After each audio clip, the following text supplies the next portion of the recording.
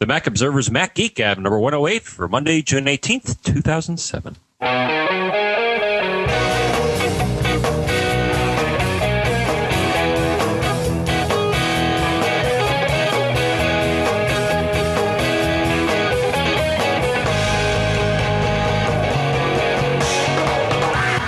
Greetings, folks, and welcome to the Mac Geek Gab. I'm Dave Hamilton, of course. I'm here with John Braun. Hi, John. How are you? Of course. Happy Father's Day. Hey, thanks. Belated. Yeah, Belated. 1 day late. That's right. You're a father. Yeah, absolutely. As far as I know. Very happily, yeah. You get any ties or? My son gave me a little case for paper clips, which is pretty cool that he made, and my daughter made me this tie at school. So yeah, actually I did get a tie. It was made out of paper, but it's actually pretty cool. So. And did the kids behave for a day? Oh, we had a great day. Yeah. Excellent. Yeah, I had the family over. We actually had a combined Father's Day, birthday. It was like a combination of 3 events because we were all like traveling and stuff. So yeah, so it was like a triple party if you can handle that. Yeah, I didn't really see the kids until Sunday morning because I got back my flight from WWDC. Developer land. So how? Oh, that's right. You can't talk about. No, I can't. Well, I can't talk about some of the specifics. But what can't you talk about? Could you talk about that? Let me give you a list. This show, more than any other trade show I've been to since, reminded me of those first couple Apple Fest shows that we went to. Macworld, back in the day, yeah. Where you felt the love. Yeah, it was just a bunch of geeks, is what it was. It was a much smaller show, of course, than Macworld is, and everybody there was a geek. So Macworld is obviously a very consumer show, and I like going there too. It's just a different vibe, and I had forgotten what it was like to be at a trade show just with a bunch of geeks, and it was fantastic. I really, really enjoyed it. I should have been going for years, both personally and professionally, but I had a blast. I think you'd really... So these are like the dreamers. These are the people trying to squeeze every little bit of whatever the heck it is out of the Mac operating system. So. Yeah, it's all the software vendors. Yeah, and I have to say, in general, that I was blown away by how accessible Apple's engineers are at all the conferences and in the labs and everything. I mean, these people really want to make their technology work for you and make it so that the apps that you're developing are going to work on the Mac platform, and it really was blown away. It was great. I really enjoyed the show. They'd like you to think so.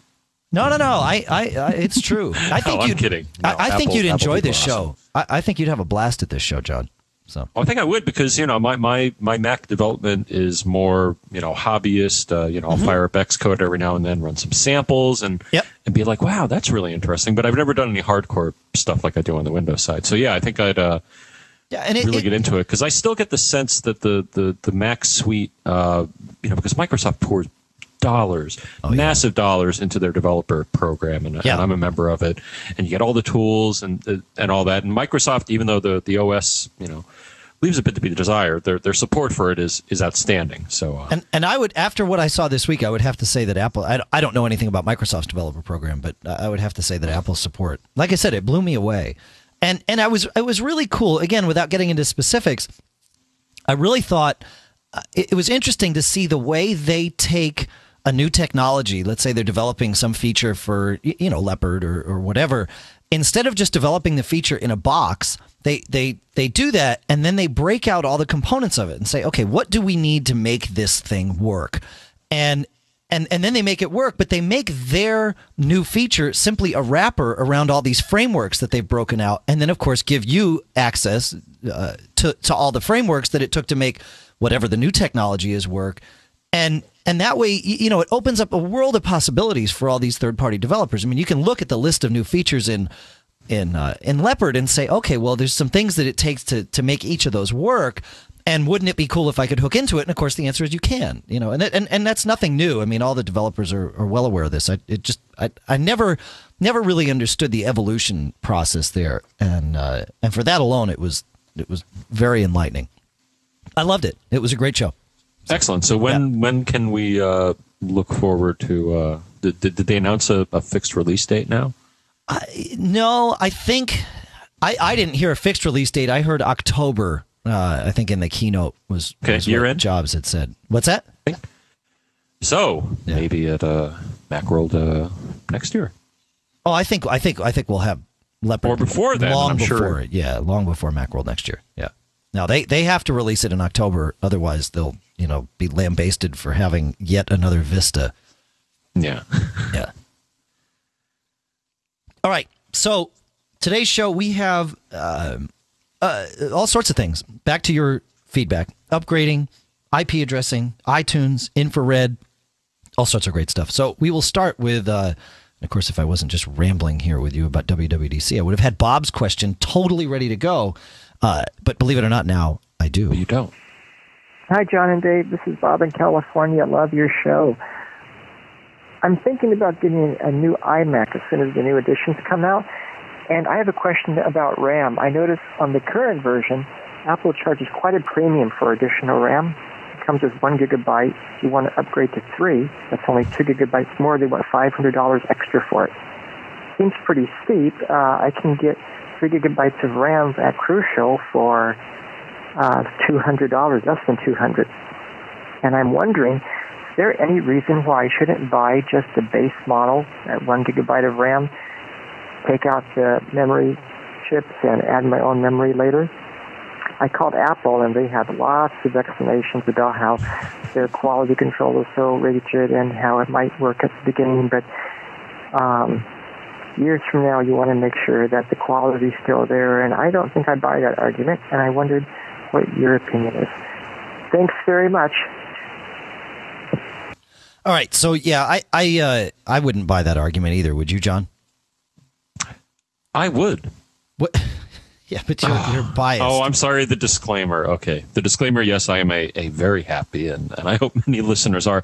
I'm a very happy Apple stockholder. But that doesn't mean we need to skewer the customers here. Yeah, but no, I'm with you. I mean, as far as I know, the only difference with Apple memory is that it has a little Apple on it, probably, and maybe not even. Yeah, that's right. That's right. But they're not doing anything. The only thing I would say is that you are 100% guaranteed, or not, that the RAM will work. I mean, there's ever so slight a chance if you get it from a vendor, especially one that doesn't understand the specifications for Mac memory. Right. You may, if it's somebody who's totally clueless about Mac memory, you could get it where it does fit in the slot, but it may not be the optimum speed or timing, or even, they have some other RAM parameters. Parity. We won't go into great detail, but I suppose there's a remote chance that you could get something that you can plug in, but it doesn't work because it's too slow or the wrong type. So there was an issue years ago with the Pismo PowerBook, and it hit me because I had some third-party RAM in mind, and there was a OS 10 update, a firmware update. I'm not even sure if it was OS 10, but there was a firmware update that came out on a Friday night. I installed it on Saturday, and suddenly my machine only had half of its RAM. And as it turns out, I had put some third-party RAM in from Ramjet, actually. And I emailed them and said, okay, there's this thing. And we sort of, over the course of a couple days, realized, okay, this is a known issue now with this update. It increased the tolerance. Apple had published the spec, like you said, for the Pismo, and not everyone followed that spec exactly, or perhaps they did and the spec changed. I'm not sure, but there was the firmware update tightened some tolerances and essentially rendered the RAM that was in there unreadable by the machine.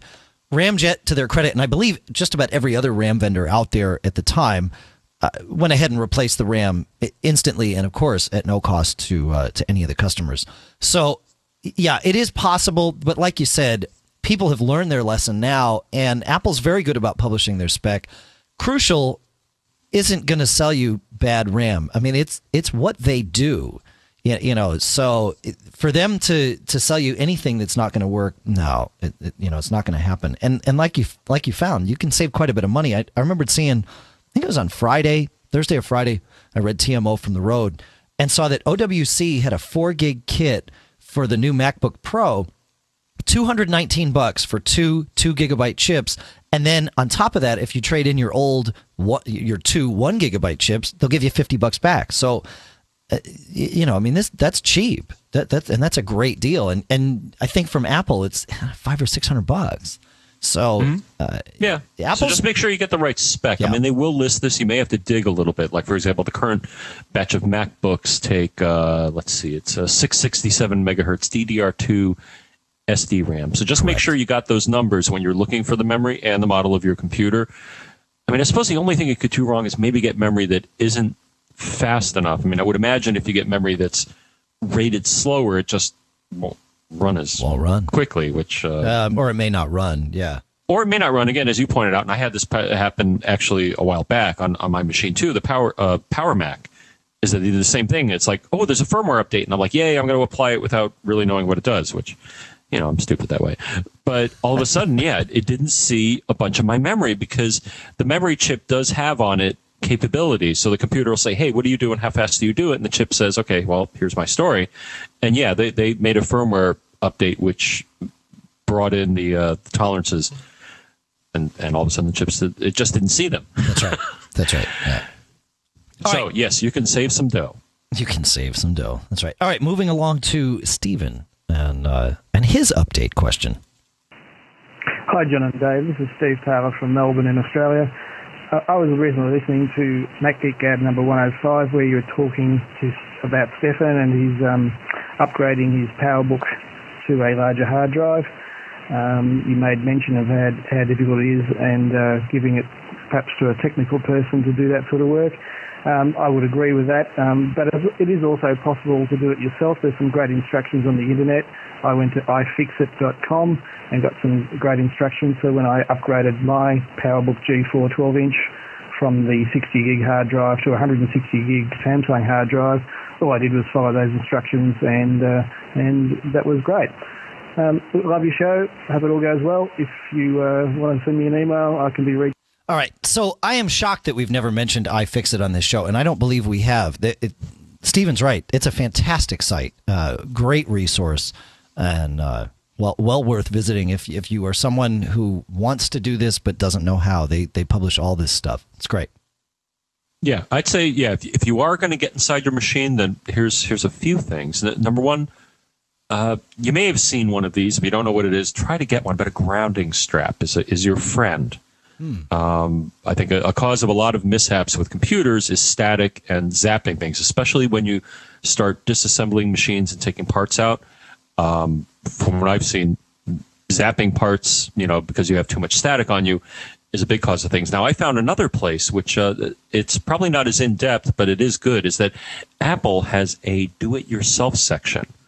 Yep. On their site. And if you go to www.apple.com/support/DIY for do it yourself, there are certain things, depending on the machine, as Dave and I pointed out, some machines are totally open, some are very closed, but this will give you a list of all of the instructions for all of the things that you can, like a memory chip, or like I remember one time I replaced the feet on one of my PowerBooks. It was actually a do-it-yourself. You could go online and order the, foot kit, and it came with the little feet and the adhesive, because one of the models of machine had the feet and they would fall off because they used a crummy adhesive.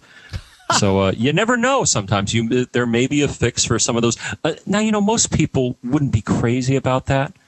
They're like, so what? One of the little rubber feet fell off. But for Apple people, especially when you get this beautifully designed machine, having it kind of wobble and tilt on a desk is aggravating. So yeah, I ordered the kit, put the new ones on there, and I was very happy. That's sweet. I didn't realize that feet were part of the DIY pro. I mean, obviously it makes sense, but that's good to know. I ordered it, and they shipped out a box, and it had, one little envelope with the little feet and another with an adhesive, and they gave you the, very carefully, clean off the spot and apply the adhesive and then let it sit for this long. But, I mean, that attention to detail is just That's amazing. Awesome. That's awesome.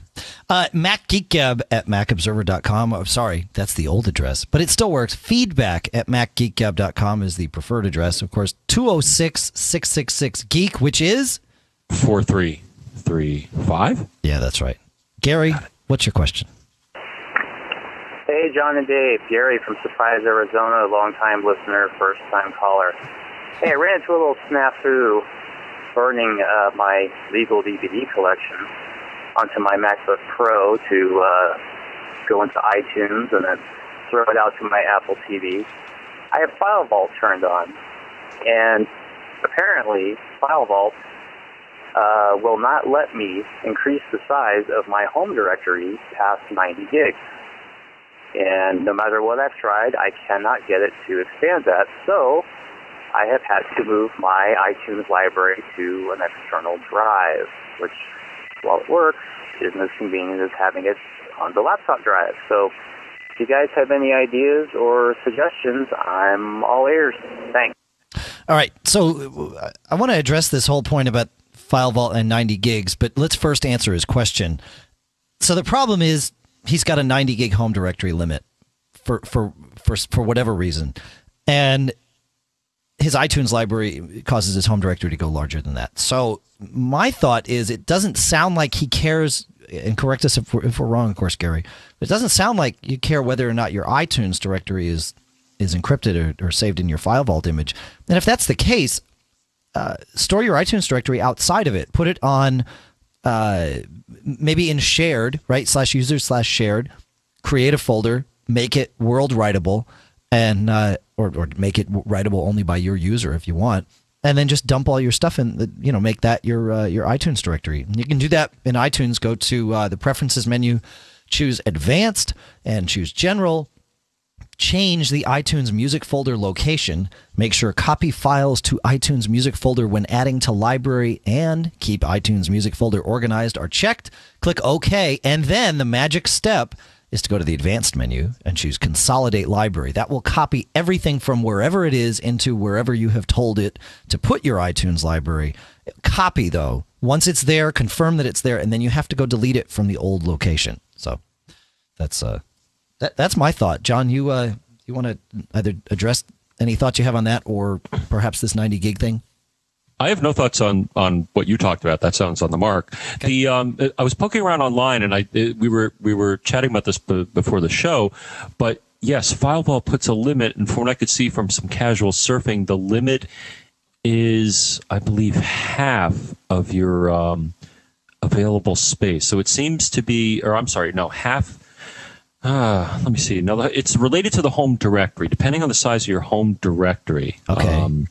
When you're using FileVault, it can only grow so large, and I think it's related to the amount of space that you have. Let me see what I found. I'm sorry. That's okay.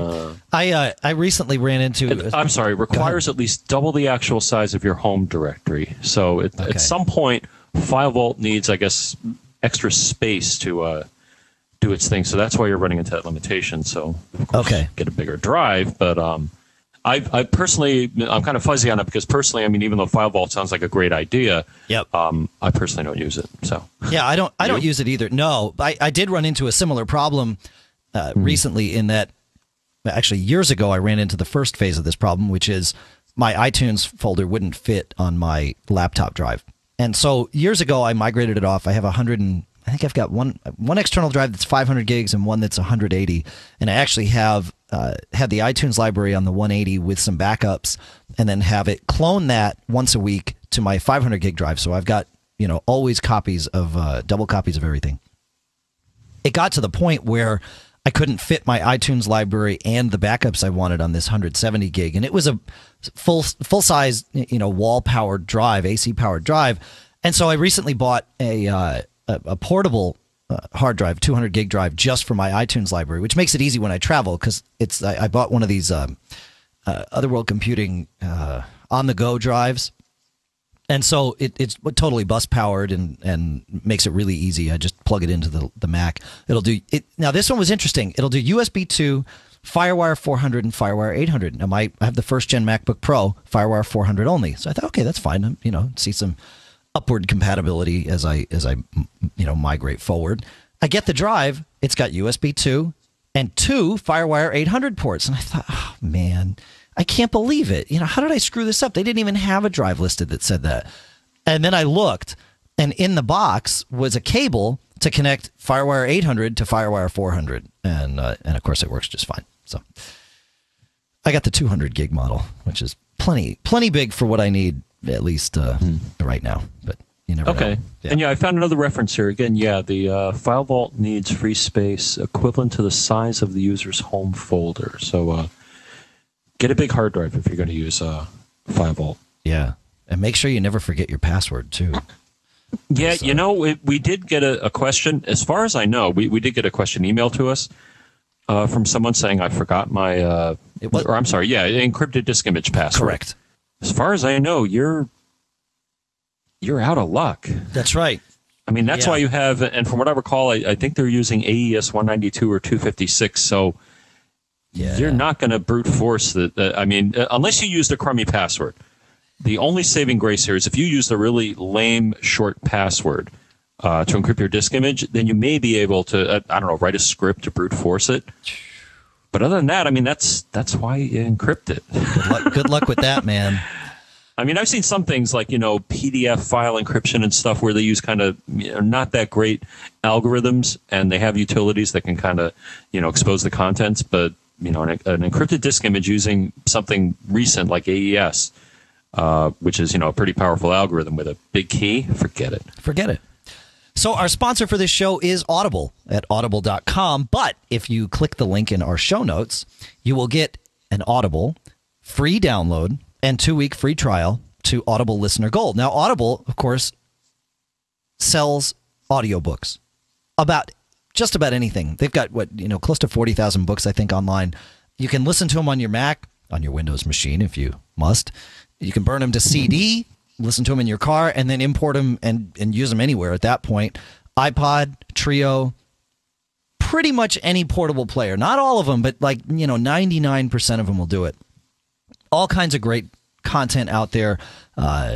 Some Mac-related books. Stephen Levy's The Perfect Thing, which is, of course, about the iPod economy. The Icon book about Steve Jobs.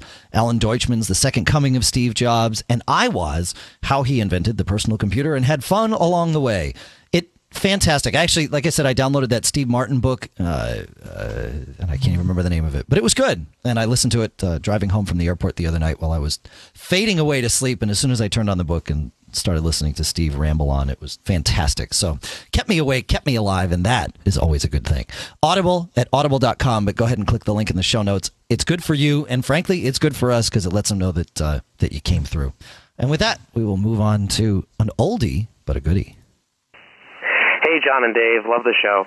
Recently, just a few days ago, I was given a blue and white old G3 Power Mac, and I've been working on it. I put in some new extra RAM, brought it up to 512, took out the old useless zip drive, and put Tiger on it. Now, I've got two problems with it. The first one is, with Tiger, whenever I put the computer to sleep, I hear the video card go off, but the fan keeps going, and the light doesn't turn to yellow, and the computer doesn't just go to sleep all the way. So I'm wondering if you can think of anything that would make it not go to sleep in Tiger. When it originally had Panther on it, when I put it to sleep, it went to sleep and the light on the front turned amber color instead of green. My second problem is I tried putting in a new replacement ATA hard drive for it, and the hard drive, I partitioned it up, made the first partition 12 gigabytes, and the second one as big as anything, HFS Plus, in order to boot Tiger off the first one. And no matter what I do, I set the jumpers to master, I did everything right that I thought of, and the thing still wouldn't boot. I always got the folder and the Mac symbol, the Happy Mac folder looking for the system folder. So those are my two problems with it. Thanks a bunch. Love the show. All right. You want to start with this, John, or should I? Wow, he's got a lot of problems. He does. All right. So first off, that's a nice machine. I'll toss out something as far as things not going to sleep. An initial guess here would be that since it did work before on Panther but not Tiger, I would say one of the drivers for one of the devices in there, and I don't know the entire history of what's in there as far as hard disk controllers or video cards, but it sounds to me like one of the drivers is either damaged or wrong in that it's not listening. I mean, typically sleep, the computer says, okay, everybody, go into low power mode and, go away. And something is saying, huh? That's right. and basically not listening to that. So, I mean, if you can, pull as much hardware as you can out of that machine. Of course, the video card may be tough, or swap out things. But it sounds to me like one of the drivers, of course, make sure your software update is absolutely up to date, but it could be a third-party vendor that has an updated driver that, that you need in Tiger in order to allow it to sleep properly. Because I've had this, it's been years, but I did have at one point a hard drive controller an old Adaptec that, for whatever reason, just would not let the machine go to sleep because the driver didn't understand that. So that's one thought, and you probably have a few more. Well, yeah, actually, I had one that just hit me here. You know, he did install a new hard drive. It's possible that drive is keeping things awake too. But you know, oh, that's right. The drive may not be listening to sleep. I was thinking also. He said with the drive, you know, some drives he may want to pull the jumper. I don't know if the jumper. Some drives, if you have no jumper, that's the default state of the drive. Some others you have to, you know, put a jumper to make it the master drive. So yeah, maybe pull the jumper and see if something. Single is different from master, right? With ATA drives. So, and I believe the Macs always preferred cable select, which is a whole different jumper setting on the drive. Right, so, right. Yeah, and I think a lot of times pulling the jumper puts it in cable select mode. So you may be right. Yeah, maybe.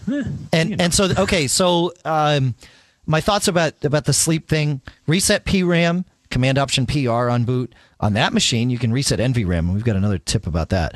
And NVRAM is Command Option OF to get into open firmware, and then reset -all, I believe, will do it. I usually do reset -NVRAM, enter, and then reset -all.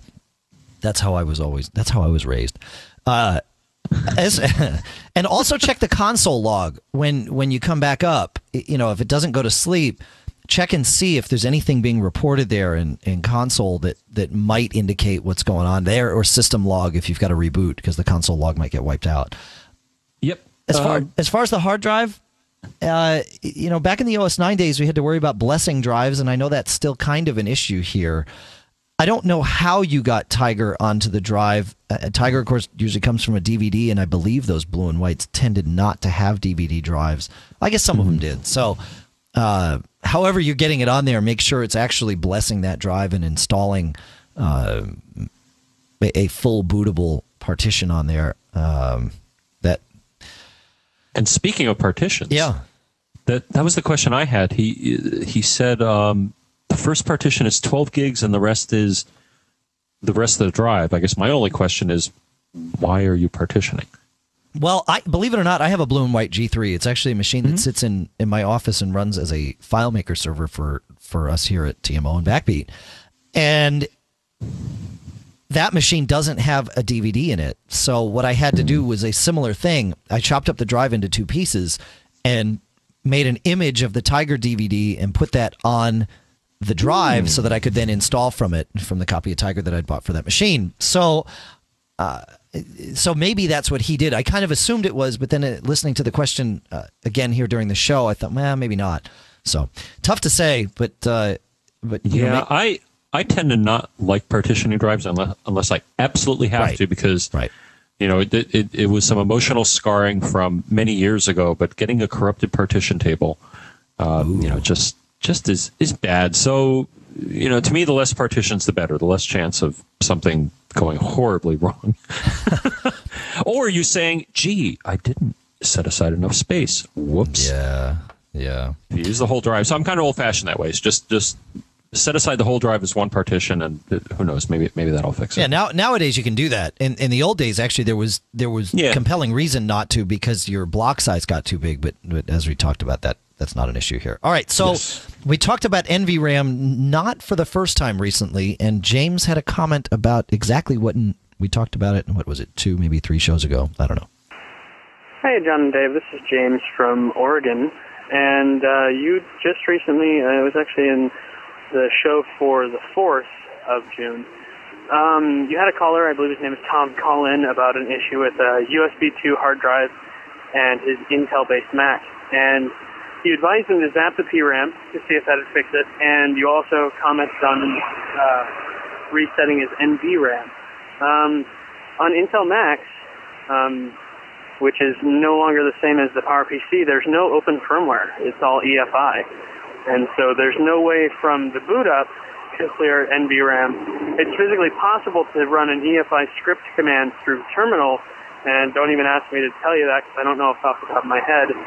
But I can tell you that resetting NVRAM on Intel-based Macs is completely different than it was in the PowerPC. So there is no open firmware prompt that you can log into. Holding those keys down at startup won't do a thing, unfortunately. So hopefully, if Tom hears this, he didn't get too frustrated with you guys on that. Just because if he was trying to do it, it would not have worked. But yeah, zapping the PRAM, that does sound like a good idea. But I just want to let you know about the no more open firmware on any new Intel-based Mac. All right, thanks a lot. Love the show. Bye. Thank you, James. Of course, there's no open firmware on the Intel-based Macs, and there's no easy way to get into the EFI menus or menu system. I guess there is one though on all the Intel motherboards, and I found a blog post by someone who calls themselves a knack that talks about how to get into the EFI system. I don't recommend it. It's not going to work well for you. And it may end with a really nice looking brick on your desk. So be very careful doing this. But we will link to it because that's just how we are. Warning, danger, disclaimer. Get the lawyers here. But the EFI, of course, being extensible firmware interface. Look at you go. Which I guess is what happens after BIOS and all of those weird incarnations. But I guess it's the latest thing for all the Intel kids to use EFI. That's right. Yeah, it sounds pretty dangerous from what you told me. Probably not an approved interface to it. Oh, no, not at all. But you can go get the stuff. You can go download Intel's EFI sample and install it, and you're good to go. It'll work. But like I said, I don't feel any compelling reason to do it here. So, and just for that, just because we screwed that up, I'll share a tip that. Well, what do you mean we? I mean, I don't have one of these fancy newfangled Intel Macs. So hanging me out to dry. You're on your own, brother. Yeah, it sounds like it. So I was traveling this week and was thinking about ways. I had to do a little thing in the Apple's go-to-market lab where we Backbeat were presenting to developers, and I wanted to run a little keynote presentation just in kiosk mode on my MacBook, just to kind of have something rolling while I was talking to people, and a little something to attract people over, and maybe give people something to read. So I just I built this little thing one afternoon, was rolling it, and realized I had to do this with the battery off, or with the without the battery on battery power. Is what I'm trying to say. You all knew that. And so I went through and I disabled all my networking and turned off Airport and turned off Bluetooth, and then as I was packing it up, I saw the IR port on it, and I thought, one thing that eats my Palms battery, or did in the days when the Palms all had IR ports, was the IR port. And of course, there's one for the remote on my MacBook Pro. And so I started hunting around. I'm like, how am I going to find this? And I wound up going into the security system preference pane, and sure enough, in there is an option to turn this off. Now, I understand why it's in the security pane, because of course there's a security risk by having it on. However, and John will talk a little bit more about that, but I don't know why it's not in the energy saver prefs, because it does, in fact, presumably anyway, make the machine that much less power hungry. So that's my tip of the week that I stumbled into. I always come back from traveling with little tips, and that's this one. So you want to talk about the security there, John? I've only heard this secondhand because it was through a coworker, but apparently, from what I understand, on the machines that have an IR port, which is not mine, you can pair the IR remote with that machine. Is that correct, Dave? You do. You have the option of pairing your remote to your computer so that no other remote will work. But if you don't... You basically just gave away the hack here, or the annoyance for your coworkers, is if someone has not set up the pairing for the IR port, then as far as I can tell, anybody with an Apple remote could just run around and start messing with the machines of people who have not paired. That's right. I don't know if you can shut off, but you could probably do some things like move the cursor around and all that. I know you can. I don't know what level of control. You can start up a Mac with the remote, and I think you can put it to sleep. I think you can put it to sleep by holding the play pause button in. I think that'll actually turn it off. Yeah. Okay, so all you merry pranksters out there, let us know how that works out. But yeah, that's kind of that is a concern that anybody could. It's a good feature, but it's a bad feature. Now, I guess the way to deal with that is and I've read about this, similar with the cameras in some of the Macs. There are security concerns. Is a nice little piece of electrical tape or duct tape will do wonders. That's so right. if you're really worried about remote spying via the camera built into all the new machines, because I know there are people that work in government installations and other, kind of places you can't talk about, where having a camera is terrible, or even having an open IR port is terrible. So so break out that tape, and if you're worried about that sort of thing. Yeah. I'm gonna do this one more question, and then we'll get into wrapping up here. Kaz writes, first time. Kaz didn't write all that. There wasn't a bunch of gobbledygook there. That was just me. I have a question about IP addresses. My current ISP is providing me with my own static IP address, and from there on I have assigned 2 of my Windows, 1 Mac, 1 Xbox, and 1 PS3 with a static IP address. But I'm considering switching to another ISP who I believe will be providing me with a dynamic IP address. I wanted to know whether I will need to set up my IP addresses again, or would they all remain the same and all I have to do is input my new user details. Thanks for taking the time. Okay, so Kaz, I'm inferring from what you talked about here that you're getting one static IP address from the cable company. That's being assigned to your router. And then inside your network, you're using NAT routing or something similar to that, some automatic proxy. And therefore assigning static internal non-routable IP addresses to all the computers in your house or in your network there. Assuming that's the case, changing from a static to a dynamic on your one lone outbound IP address or your one lone public IP address shouldn't make a difference, as far as I know. You'll need to reconfigure your router, obviously, and tell it to go ahead and get an address via DHCP. But beyond that, I think you're golden. You got any thoughts on that, John? My thought would be, I'm assuming when he says static is that he's set up to manually.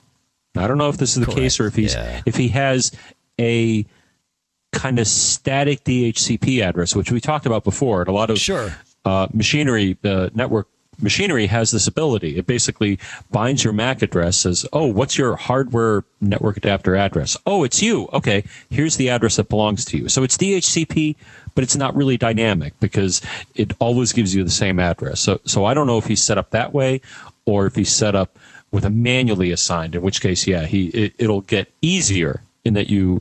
Now, I guess the answer is transferring the address is no. Right. Is that, and hopefully you don't have a domain name tied to that IP address, in which case that's why these dynamic services are wonderful.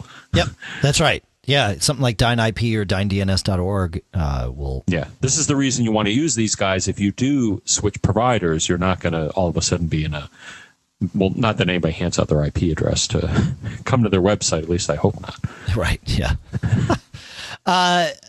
Okay, so you mentioned one thing in there that leads me to a question. He mentioned the PS3 that he's got. I told Lisa and we told our now 5.5-year-old son not too long ago. We said, look, he really wanted to get some kind of handheld game system. And we said, all right, look, if you save up half the money for it, we'll match it.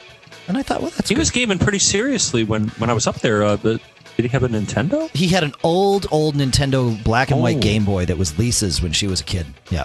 Oh, that old. Wow. Yeah. So he said, okay, fine. Well, I get an email from him while I'm at WWDC. Daddy, I've got, $107 saved up. It's like, how'd that happen? Yeah, exactly.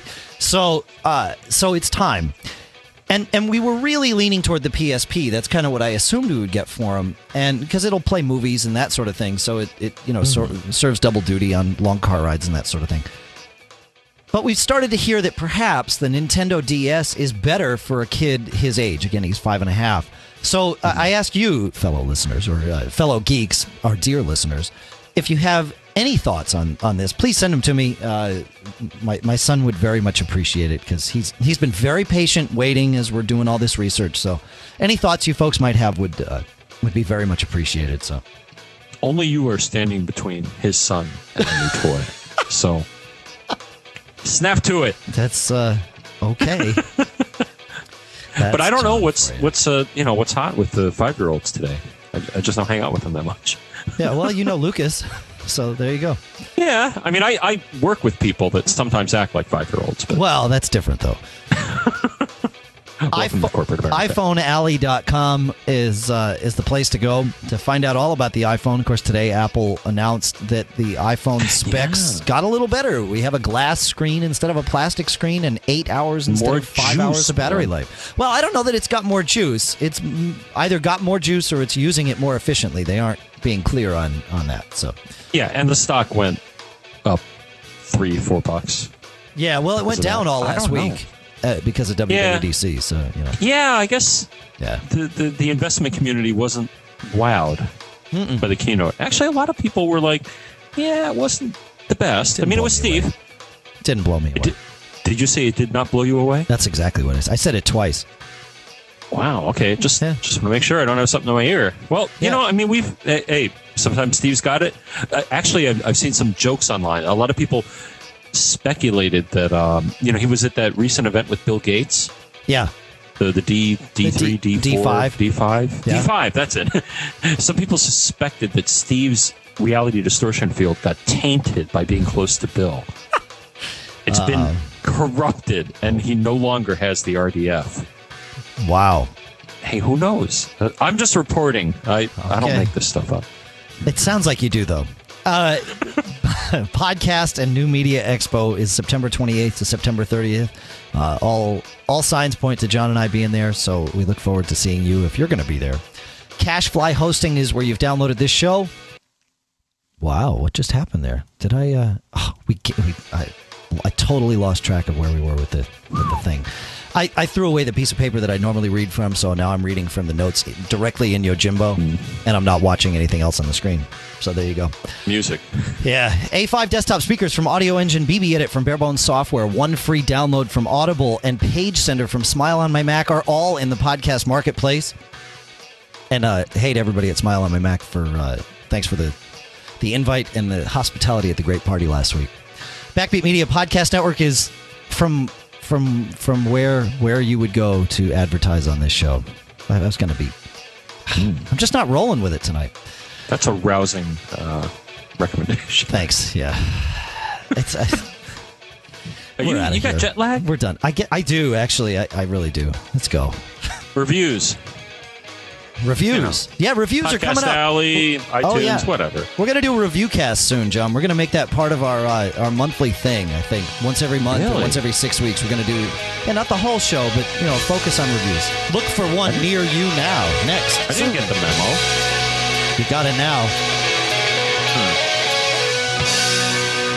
Put it in a circular file, I think. Yeah, spam filter.